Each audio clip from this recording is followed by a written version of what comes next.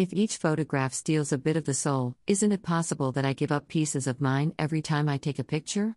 Richard Avedon, American, photographer, born May 15, 1923, lived until October 1, 2004.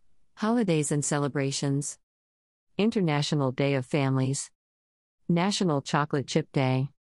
Bring Flowers to Someone Day. Port Musings. Celebrate International Day of Families.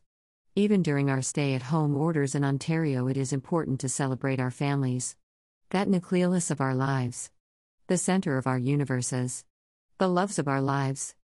Probably the best way to celebrate is with a chocolate chip cookie and a glass of milk together at the kitchen table as we remember National Chocolate Chip Day. Eating together with family is the best way to bond. Chocolate chips, lasagna, barbecue, turkey dinner, ham and scalloped potatoes, or just a pizza. As the long weekend in May is quickly approaching, the government is loudly telling us to stay home and get vaccinated.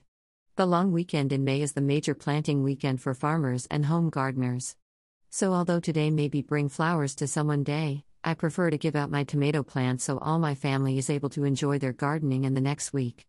I've grown 4 types of tomato plants this year: cherry, Rutgers, Sicilian, and Black Heritage. The cherry tomatoes are for my grandchildren. Eat those tomatoes. Rutgers are ordinary tomatoes. Sicilian are giants allegedly big enough to fill a dinner plate.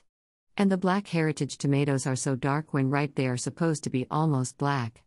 I've been carefully putting them outside each day and back into the greenhouse each night to keep them safe from the frost. Now that they are hardened off, it's time to give them away to their new owners. I keep some for myself, and all of the leftovers will be donated to the local Horticultural Society for their annual fundraising sale on May 29th. Bad news never arrives alone.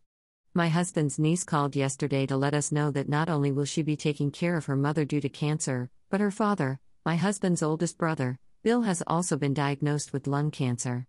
Bill, now over 80, has had dementia for several years, so the decision for him and his family is to let the disease run its eventual course.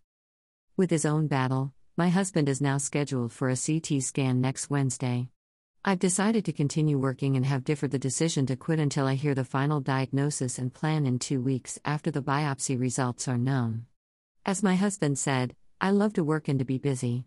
It does take my mind off the issues at hand and actually gives me strength to deal with things much better. He says he's not worried because worrying won't change things, but I've seen his tears leak out when he thinks no one is looking. He blames me for making him so emotional. And Nora Roberts for all the novels she's written and he's read.